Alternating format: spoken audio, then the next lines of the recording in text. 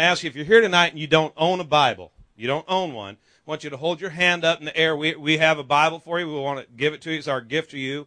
And we just want to encourage you, get in the Word of God. You're going to struggle through life. You're going to bounce around in the dark until you get the Word of God coming alive. And you might think, well, I don't know how to read it. I don't know what to do with it. We'll get there next. But first, let's get a copy of the book in your hand, amen? And let's get in there and study and begin to grow. Look at your neighbor and say, it's time to grow. Amen. Amen. Okay. Tony preached 267 times last year. 267 times. Tonight, he's going to share portions of each one of those messages with us. Amen. 18 and a half years as the dean at Rhema Bible School. Written numerous books, done all kinds of travel, an incredibly gifted man, but a heart for people. And I tell you what, it's been a pleasure. He got in Friday night, and it's just been a joy to be around him. You probably have picked up on from me before that preachers are hard to get along with sometimes, and it is an awesome privilege and an honor for us to be able to share with you tonight as we celebrate what God's done, is the ability and the opportunity to share with you this great ministry gift to the body of Christ. Would you welcome him tonight as he comes to bring the word? Brother Cook.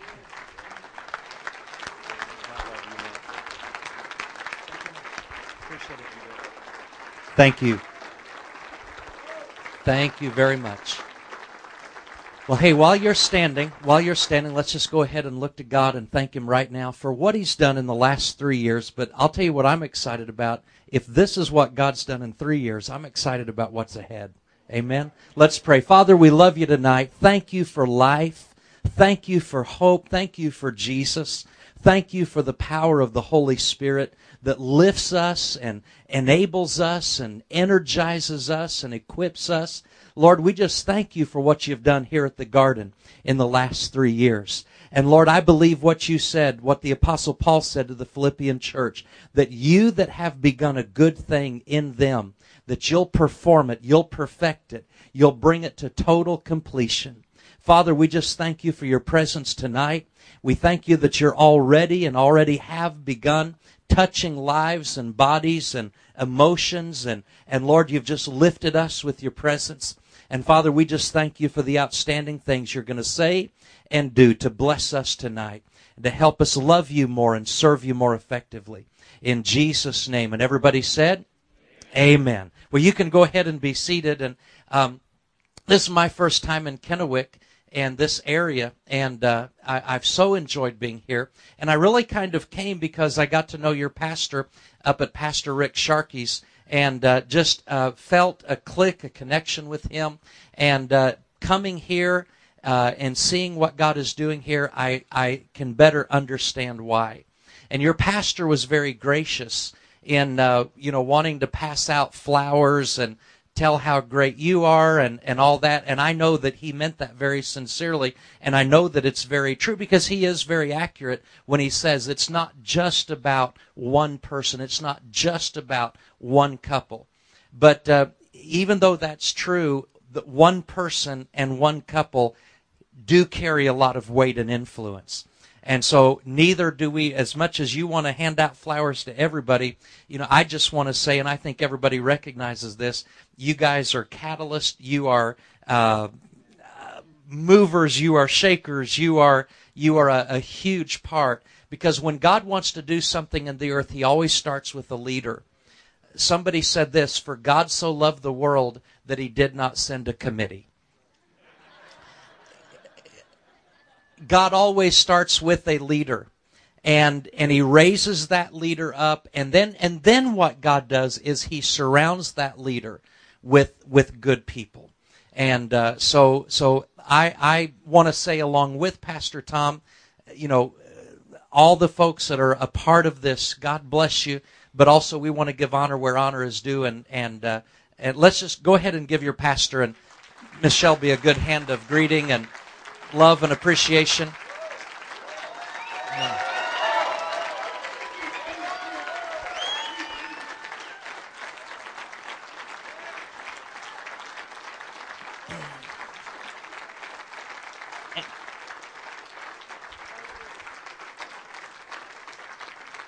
let me just say a quick word about, and I say this about my background not to, lift anything up, but just to give you an idea of where I'm coming from. My wife and I, we've been married for 29 years. We'll be 28 years in full-time ministry this June. And I've had the privilege of being around some really great and wonderful men of God and different leaders and pastors. I did teach at the Bible school for 18 and a half years. And during that time, I taught in the neighborhood of 13,000 individuals who are going through Bible school, many of whom went out and started churches and pioneered churches and took over existing churches. During my time at Rhema, I had the privilege of being over their ministerial association, which means we had 2,400 licensed and ordained ministers that I was in charge of that area. And my wife and I, we have been in preaching in 44 states and in 21 countries. And last year we were on the road over 203 days. And so God just graced us and given us the privilege of being with a lot of church leaders over the last 28 years or so. And I don't know what your background is. I don't know what your point of reference is, but what is happening here at the Garden, to see this in 3 years, it doesn't happen. Okay? It is very, very unusual. And for a church 3 years old to just have this right here without 2 services tomorrow would be unusual. And then you add 2 services tomorrow, and God is doing something really wonderful here. And so I don't say that so you can say, yeah, we're it, and I don't say anything to but to give God glory and to let you know that you've got something really special here, that you have really a responsibility to steward this and to see come to pass what it is that God wants to have accomplished in this place. And when I was invited to come, and especially as I got closer to and began to learn a little bit, I visited the website and just tried to get to know a little bit about the church. One of the things that really caught my attention was your name, The Garden. I like that. And my opening Bible verse tonight is found in 1 Corinthians chapter 3, verse 9. And we're going to look at that verse, 1 Corinthians 3:9, in the Amplified Bible. And it says, "For we are fellow workmen, joint promoters, laborers together with and for God. You are," what does it say? "You are God's garden and vineyard and field under cultivation." You are God's building.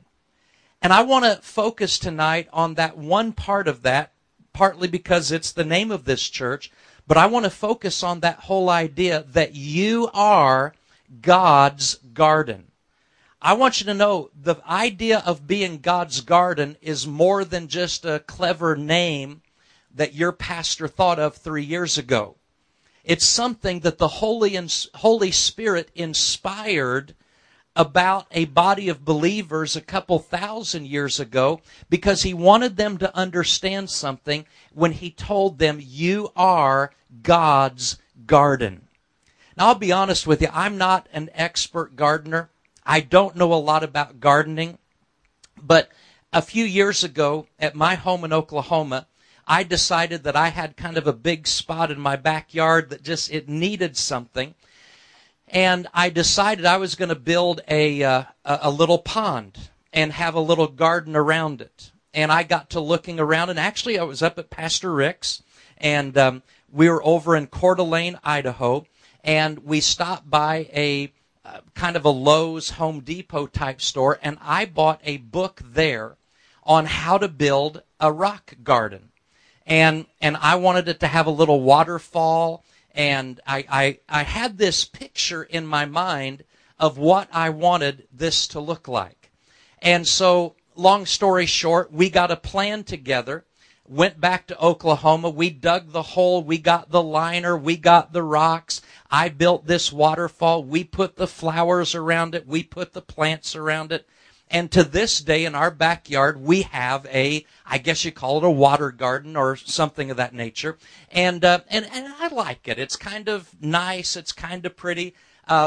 Better Homes and Garden has not yet contacted me, but I'm sure I'm on their list. I'm sure they want to do a feature story on it. Maybe no, it's really not that nice. But here's one thing I learned about a garden from that experience. In order for there to be a garden, there first of all has to be a gardener. And before a garden ever exists, at least this is what I learned from my experience, before anything ever actually was there in my backyard, do you know where it was? It was inside of me. I had an image. I had a picture in my mind of what I wanted that to look like, and then I dedicated my efforts and my energies for that season to bringing to pass what I had, the image that I had on the inside of me. Tonight, when I say the words that were spoken 2,000 years ago to another church, that you are God's garden, I want you to know that the reason that you are God's garden is because you and I have a gardener. There is someone who had a picture, an image on the inside of himself of what he wanted our lives to look like. And then he's now gone about his task of cultivating us, building in us, planting in us, watering us, fertilizing us to bring out an expression of something that existed on the inside of him. And I want you to know, here's the really neat thing about it is that God's not finished yet. How many of you are a work in progress? How many of you can say along with me, God loves me just the way I am, but he loves me too much to let me stay this way? How many of you can say with me, I'm not all I am going to be, but thank God I'm not what I used to be? Part of being a part of a living church, and I say this, and I hope this doesn't come across critically because I don't want to be negative or cast, negatively, but I appreciated what Scott said when he talked about, kind of going to different churches, and all of a sudden you come to a church and there's life. I grew up in a church that was kind of a mainline denominational type situation, and I saw rituals and they didn't connect with me. I heard a lot about regulations and all that, and even though they're very good, I was still hungering, I was still yearning for something different, and I found out that in my situation, that rituals were not going to satisfy the longing of my heart. Regulations, as good as they might be, were not going to satisfy the longing of my heart. I needed a relationship, and I thank God that I came across some other people and kind of came into a church where there were some, kind of wild and radical folks like are here tonight that, just a joyous experience and expression of God. And by the grace of God, I was able to receive and partake of that. And thank God that he changes our life and our heart. But I want you to know tonight that you are God's garden. Now, I want to talk about that tonight. I want to talk about what that means. I just had this idea when I came across this passage a while back. I thought, the Bible says that we are God's garden, so I'm going to believe that because the Bible says it. But here's one thing I know. We may be God's garden, but we are not God's first garden. How many of you know God had another garden? And I just had this idea, and I kind of studied it out and wanted to explore it. I had this question in my mind. This is the question that came to me. I wonder if I'm God's garden today. And I know that God had an original garden back in the first couple pages of the Bible. Is there any lesson from that garden that would communicate something to me about my purpose today? Because, see, I think people need to understand who they are. They need to understand what their identity is, but they need to understand their purpose. And there's so many people that are just kind of wandering aimlessly through life, and they don't know why they're here. They don't know what they're supposed to accomplish, and they're just kind of wandering aimlessly. And if I'm God's garden, and the Bible says that I am, then I wanted to know, what does that mean? So I went back to the very beginning, to the book of Genesis chapter 2, and there's a verse, Genesis 2:8, that says, "Then God planted a garden" where? In Eden. We've all heard about the Garden of Eden since we were little kids in Sunday school. Then God planted a garden in Eden in the east. He put the man he had just made in it. I'd heard about the Garden of Eden all my life, but you know, there was one thing I did not know. I did not know what the word Eden meant. And I just grabbed a Hebrew dictionary and I looked up Eden, and I found out that the word Eden means pleasure or delight. Pleasure or delight. Now, in my mind, I'm just studying this thing out to see, is there any correlation between God's garden then and God's garden today? God's garden then was a literal garden in a place called Eden. God's garden today is your life and my life. God's garden today is the church. And I thought it was interesting that God's original garden was what was it again? It meant a pleasure, and it was a delight. I grew up in a church where I did not perceive that God was very happy with me. I grew up in a church where the main thing that was in my mind, and it is true that we do have to accept the fact, you know, the Bible says that we have all what? We have all sinned and come short of the glory of God. But I kind of had this idea that somehow the sin that I had committed was somehow bigger than the love that God had for me. And in my church, when I grew up, it wasn't really a happy place. As a matter of fact, I remember one time as a little kid, I had 3 older brothers, and we were going into church. And I don't mean this to be critical at all. It's just the culture of the time. But my brothers and I, we'd been laughing and cutting up and having a good time. And we'd gotten out of the car. We were in the church parking lot. And my dad just gently nudged me with his elbow and said, "Son, wipe that smile off your face. We're going into church." And so I grew up with this idea that if you're happy, you'd better quit it before you go into the church building. Because that's where God lives.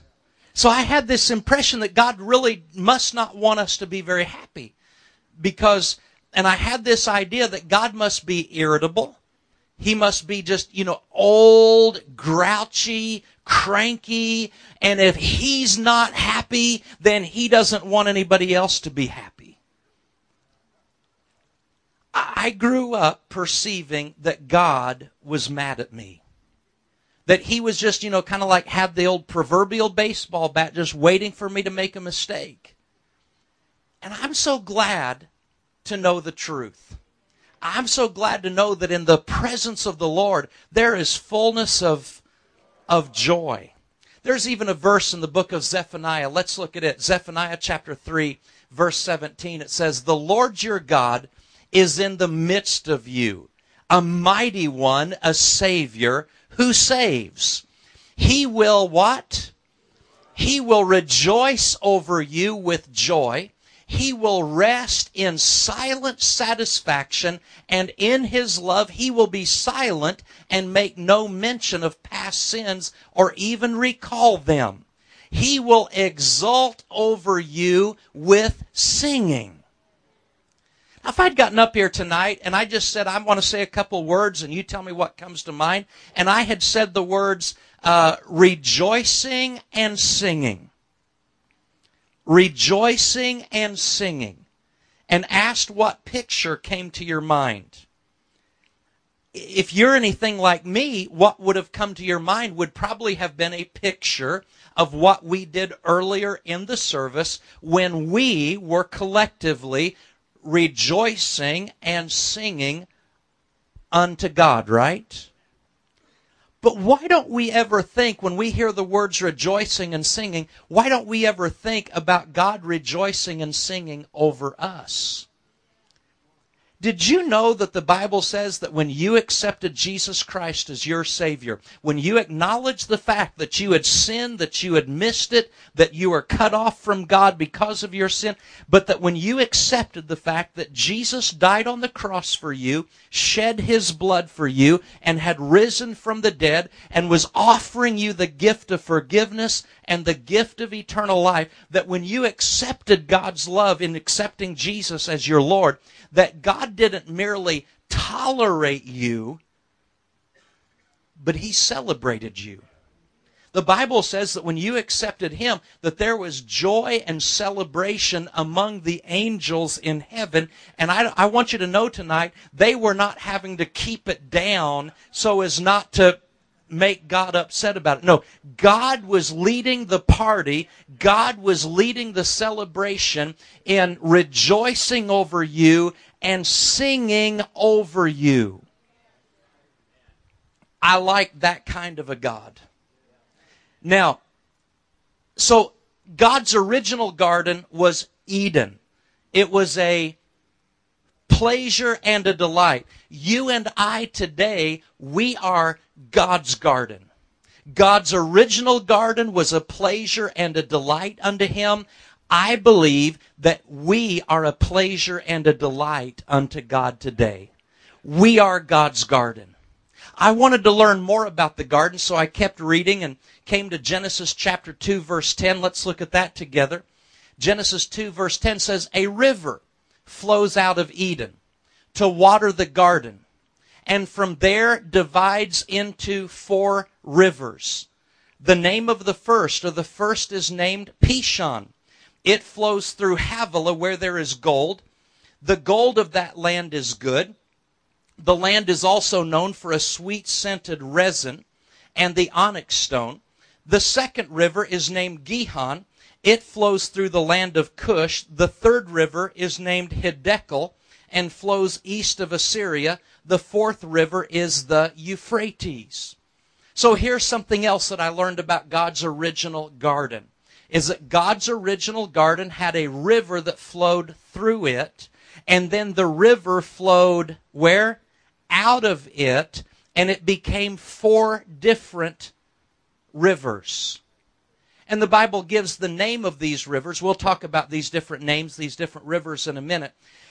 But I ask the question, God's original garden had a river flowing out of it. It had actually rivers flowing out of it. And I asked this question. I said, now, if I am God's garden today, then does the Bible say, the New Testament in particular, does the New Testament say anything about me and you having rivers flowing out of us?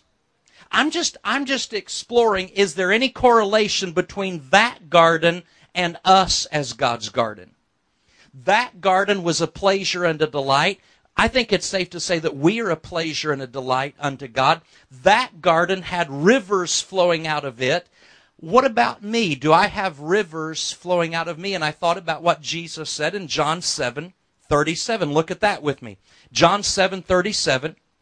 Jesus said, "If any man is thirsty, let him come to me and drink.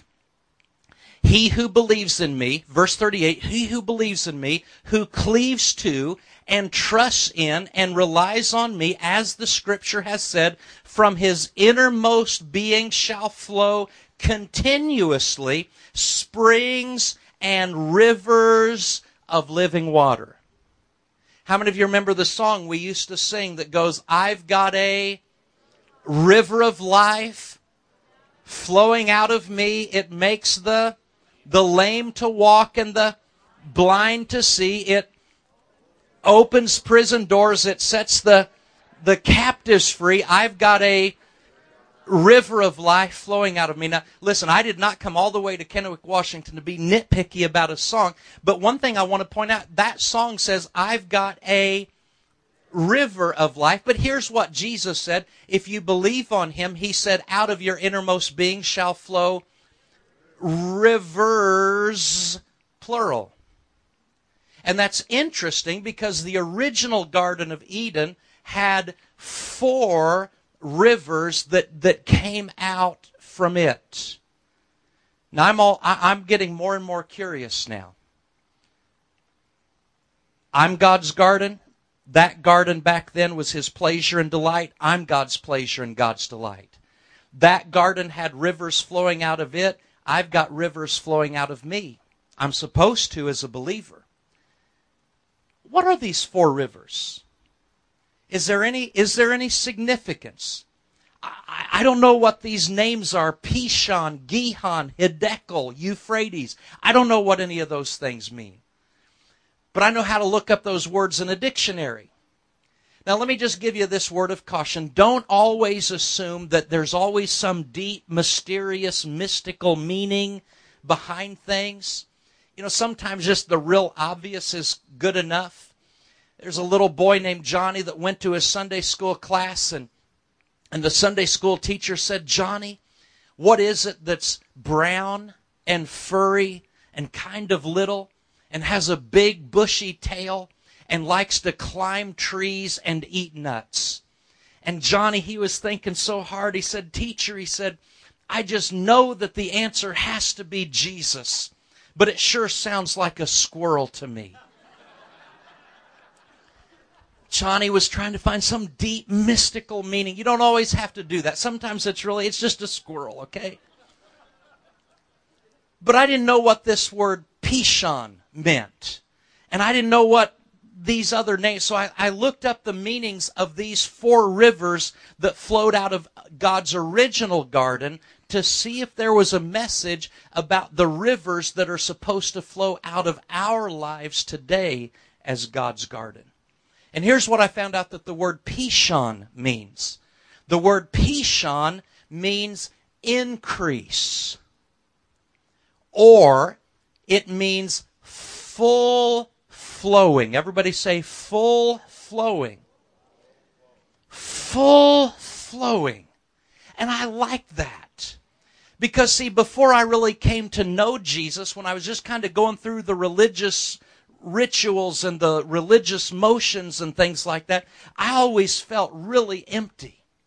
But when I really made Jesus the Lord of my life, and when I was filled with the Holy Spirit, all of a sudden that feeling of emptiness wasn't there anymore. There was a sense of fullness. There was a sense of spiritual satisfaction. It was like the longing and the emptiness and the hungering of my soul was satisfied. I felt full. And I came across this scripture, John chapter 1, verse 16. I thought of this when I thought of the fact that the first river that flowed out of the Garden of Eden means full flowing. Look at John 1:16. For out of His fullness, everybody say fullness. For out of His fullness or abundance, we have all received, all had a share, and we were all supplied with one grace after another, and spiritual blessing upon spiritual blessing, and even favor upon favor, and gift heaped upon gift.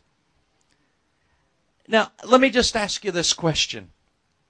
How many of you are really comfortable in your heart knowing that you have totally opened the door of your life to Jesus and that you have received Him? You're not resisting Him. You're not running away from Him. You know that you have received Him. Let me see your hand tonight.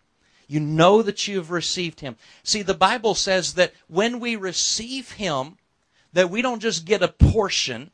We don't just get a fraction. We don't just get some little token of something. The Bible says that of His what? Of His fullness we have all received. Of His fullness. How many of you believe that verse in the Bible that says that you are the temple of the Holy Spirit? Let me see your hand.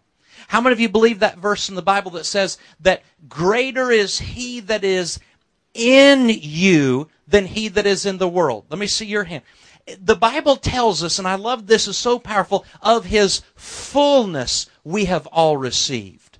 You didn't receive a portion or a fraction. You received what? His fullness. That means that when God came to live on the inside of you, that He came to live on the inside of you with all that He is. He didn't strip Himself down in some way, shape, or form and say, well, before I go to live on the inside of them, I'm going to leave my wisdom on the outside.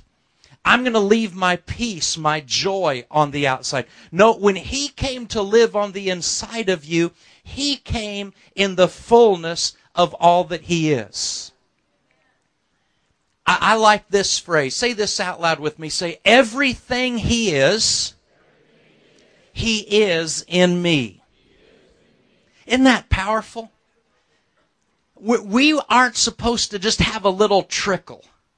It's not like, this will date me, but it's not like the old little hair, whatever that thing was, a little dab will do you. The Bible says, of His fullness we have all received. Now look at one more verse with me here. Ephesians 3:19 says, Paul is praying here for the church, and he says that you may really come to know practically, through experience for yourselves, the love of Christ, which surpasses mere knowledge without experience. See, God doesn't just want us to have a bunch of theories. That you may know, that you may be filled through all your being unto all the fullness of God, may have the richest measure of the divine presence, and become a body wholly filled and flooded with God Himself. One of the other translations of that simply says, Paul was praying and he said, that you may be filled with all the fullness of God. How was your week last week? Hit some bumps in the road. Somebody irritated you. Somebody disappointed you. Somebody didn't do what they were supposed to do. Maybe somebody took a verbal shot at you. Anybody here get in the flesh last week?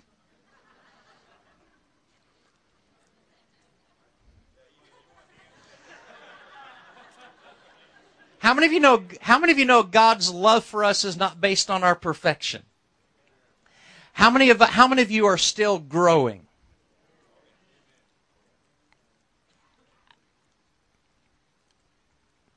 What would our week have been like last week if we'd been able to keep our focus so solidly on who God is on the inside of us, and just drawn from that strength?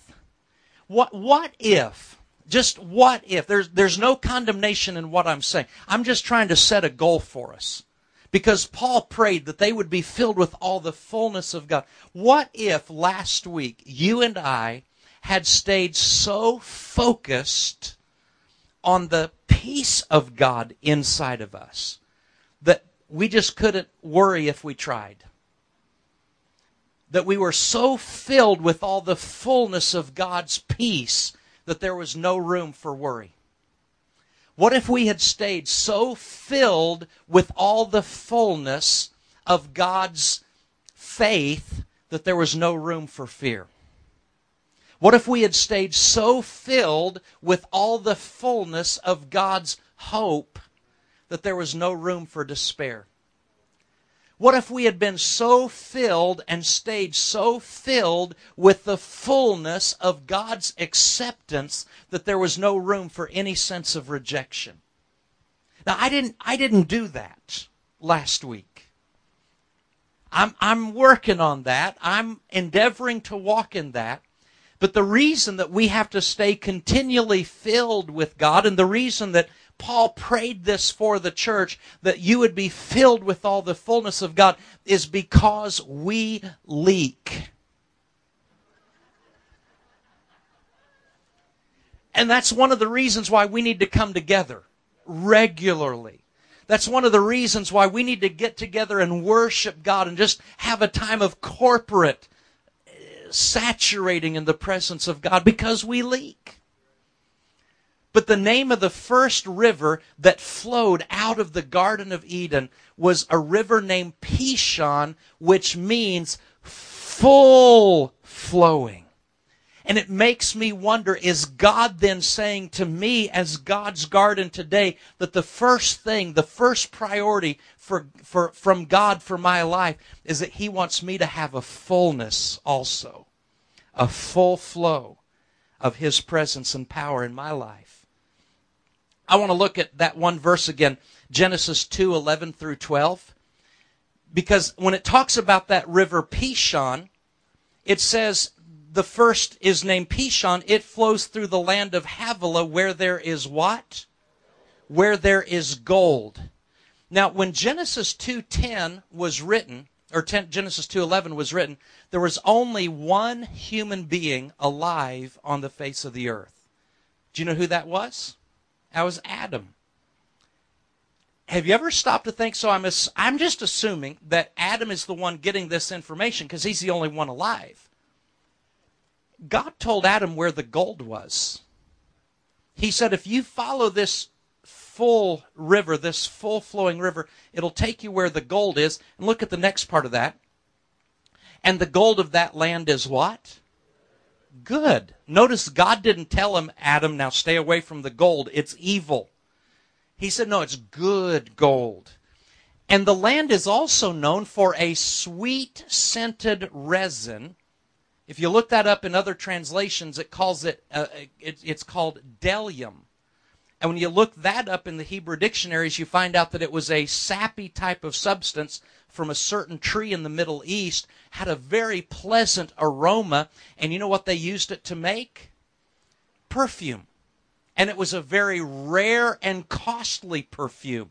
And then the land is also known for a sweet-scented resin and the onyx stone. There's probably ladies in here tonight that you've got an onyx stone ring or bracelet or necklace or something. Onyx stone was a precious jewel.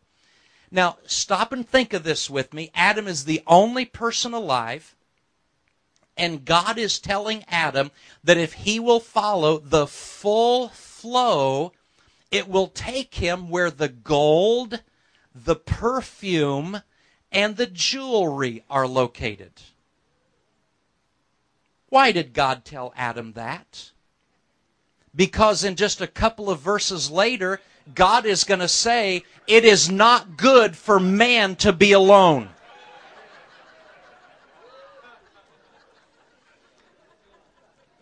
And He created Eve. But notice, before He created Eve, see, God knew something.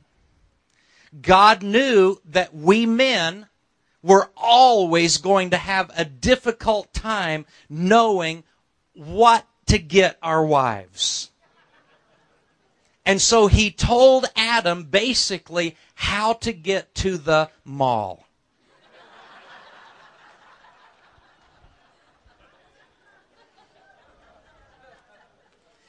But hey, seriously, let's jump on to the second river.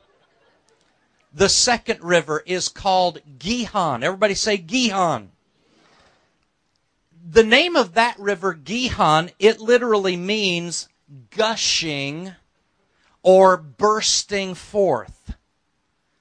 Gushing or bursting forth. Now, what the name of the first river meant? Full flowing. But the name of the second river seems to take us to a higher level yet. See, I can have a full flow and be totally selfish with it. You know, as long as my stomach is full, as long as my bank account is full, as long as I've got all my needs met. There's not just one river that went out of the Garden of Eden. There was a first river meaning full flowing. God wants us to have fullness.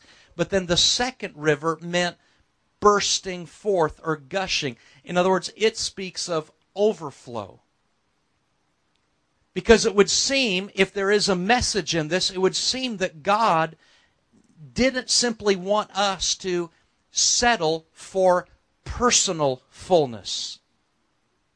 But He wanted to make sure that we went beyond that and were able to focus on having enough of an overflow so that everybody else could be blessed from the rivers that are flowing out of our life also. Dr. Edwin Lewis Cole made this statement. He said, the counterfeit trinity is me, myself, and I. Let's look at another statement that Jesus made. John chapter 4, verse 14 in the Message version. He said, anyone who drinks the water that I give will never thirst, not ever. The water I give will be an artesian spring within, gushing. Everybody say gushing. Gushing fountains of endless life. That second river means bursting forth or gushing. See, real quickly, there's three attitudes that I can approach life with. Attitude number one is simply called survival. And if I am in a survival mode, you see some survival prayers in the Bible, don't you? Where David said, in my distress I cried unto the Lord. When we're in a survival mode, we're thinking about one thing and one thing only. We're thinking about what I need. Any of you ever been in a survival mode? You just got hit from so many different directions. Maybe you felt like you were losing it emotionally. You felt like you were losing it mentally. You were about to go under financially. Maybe relationally, you were really struggling. We've all been in survival mode at one time or another. And sometimes when we're in survival mode, our head is spinning. We can barely think how to pray. We just maybe God help. That may be the most we can get out. I don't know about you, but I've been in survival mode before. I don't like it too much, and I sure am glad when God comes in and helps and turns that situation around and gets me out of survival mode. Get out of the crisis. But you know what? Once we get out of survival mode, it's real easy to move into the second attitude of living, and that's what we call a success mentality. And in a success mentality, I'm not just thinking about surviving. The crisis is kind of over. It's past. In success mode, I'm not thinking about what I need. I'm thinking about what I want. See, because I'm out of the crisis, now I'm thinking about a little bit of extra. Accumulating, saving, having, extra, that type of thing. But the problem with, and God wants to bless us, God wants to give us the desires of our heart and things like that. But the problem with both success or survival and success is that it's all based upon what I need and what I want, but what's the common denominator? I. There's a third attitude that God wants us to move into, and I think this corresponds to Gihon, this gushing forth, this bursting out, this overflow. And it's what we would call a significance mentality. Survival is based on what I need. Success is based on what I want. But significance is based on what I can give. It's the overflow. It's the bursting forth. So the first river was a river of fullness. The second river was a river of overflow. And then the third river, Hiddekel. The third river, I looked up that word in the Hebrew dictionary, and it was a very interesting definition. They said it was actually a word picture, that you can't just really define it, but it's a picture of something. And the word Hiddekel, the third river, is a word picture of an arrow. But it's a very specific type of arrow. It is not an arrow lying on the ground. It is not even an arrow stuck in a quiver. The third river, Hiddekel, is a word picture of an arrow that is swift in flight. It is a word picture of an arrow that has just been released from a drawn bow. And I said, now God, if I'm God's garden today, and if you put some things in your original garden to be a lesson, to be kind of a prophetic picture for my life, I understand what it means for me to have a river of fullness in and out of my life. I understand what it means to have a river of overflow in and out of my life. But I'm not sure I'm getting it on this swift arrow in flight. And all of a sudden I realized, what do you have to have a swift arrow in flight? What does an archer always do before he releases the arrow? He always aims at a target. And I said, God, are you communicating to me that the first thing you desire for our lives, if we are your garden today, is that you want us to be full of yourself, full of your blessing, full of your peace.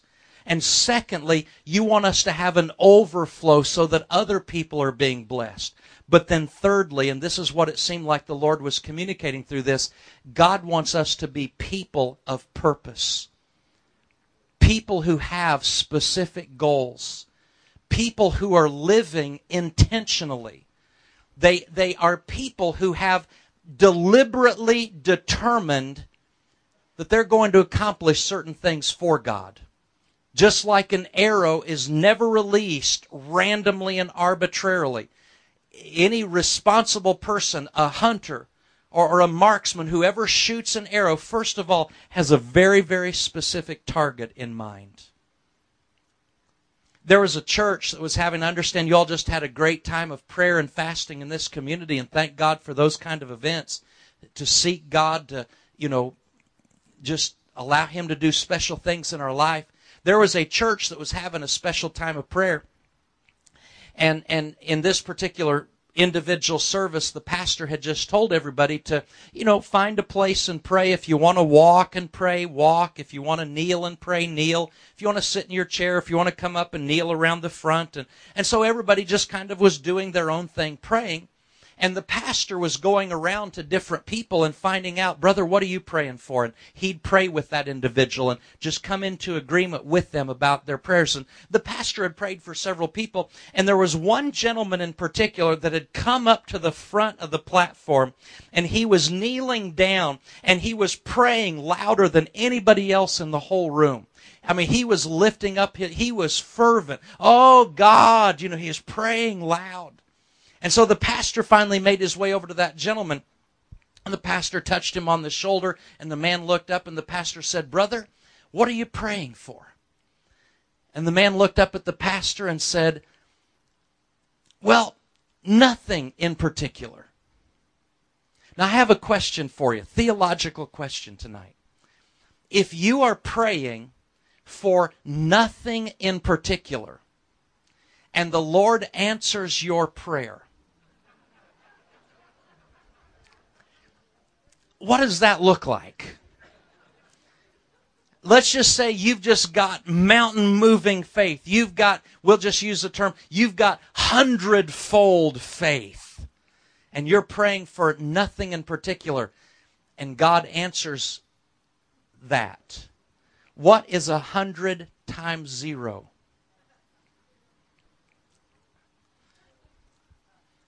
God wants us to be people of purpose.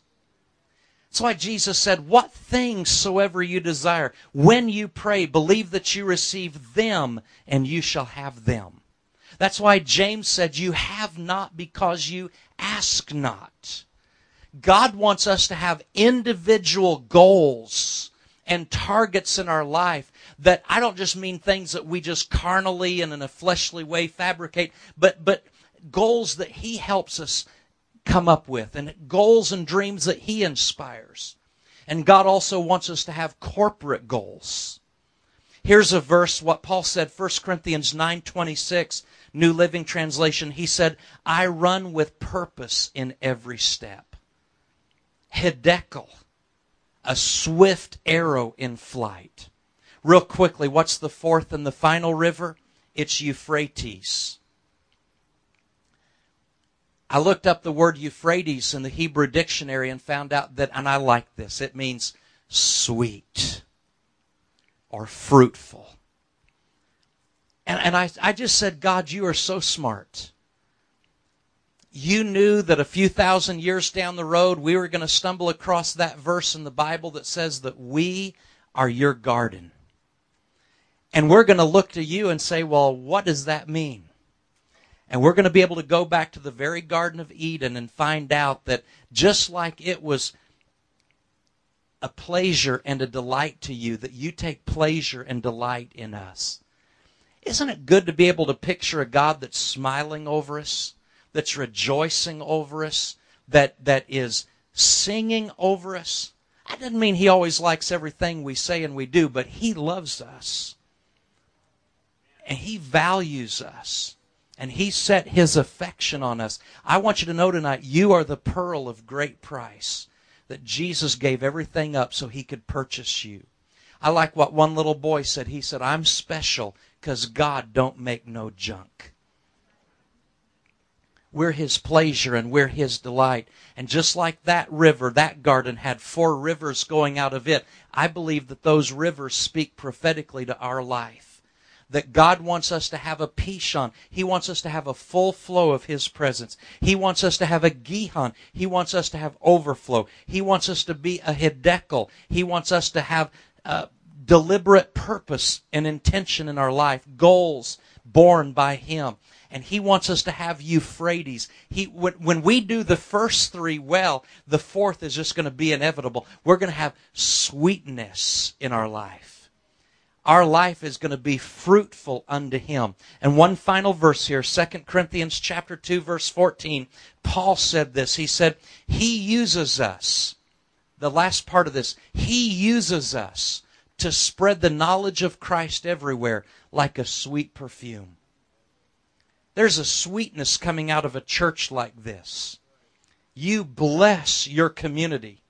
Men, when you come into this church, we may hear the word perfume and we may think that word's a little bit not too masculine, but I'll tell you what, you come into this church, you get your life changed by the power of God, and all of a sudden your wife is going to start finding a sweetness and a pleasantness coming out of your life. It's going to bless her. It's going to bless you. Your kids are going to be better off because of the goodness of God that comes out of your life. The fruit of the Spirit, it's just good. Let's pray together tonight. Father, in Jesus' name, I want to thank You that we are Your garden. And Lord, I believe You've planted this garden in this place. And I pray that the very words that we've heard tonight, the words that were written thousands of years ago, will be fulfilled in this place. That, Lord, out of this place, both corporately and individually, there will be a full flow. There will be the fullness of Your blessing. Why? Because, Lord, our hearts are hungry, and we're never going to be satisfied with just a little trickle or just a little bit of religious ritual. Lord, we want to be filled with all the fullness of You. And, Lord, we want that overflow. We want that bursting forth. We want that gushing forth. And Lord, we don't want to be people that live aimless lives, just wandering and bouncing from this to that. Lord, we want to be people of purpose. We want to be people who have set our heart, who have resolved in our mind that we're going to serve You and we're going to glorify You and we're going to fulfill Your purpose and we're going to become everything that You've ordained us to become. And Lord, we want to be like that 4th river. We want to be that Euphrates. We want to have that sweetness and that fruitfulness coming from our lives. Father, we commit ourselves to that. We consecrate ourselves to that. And hey, before we go tonight, let me just ask you this question. There may be people here tonight that you're like I was at one time.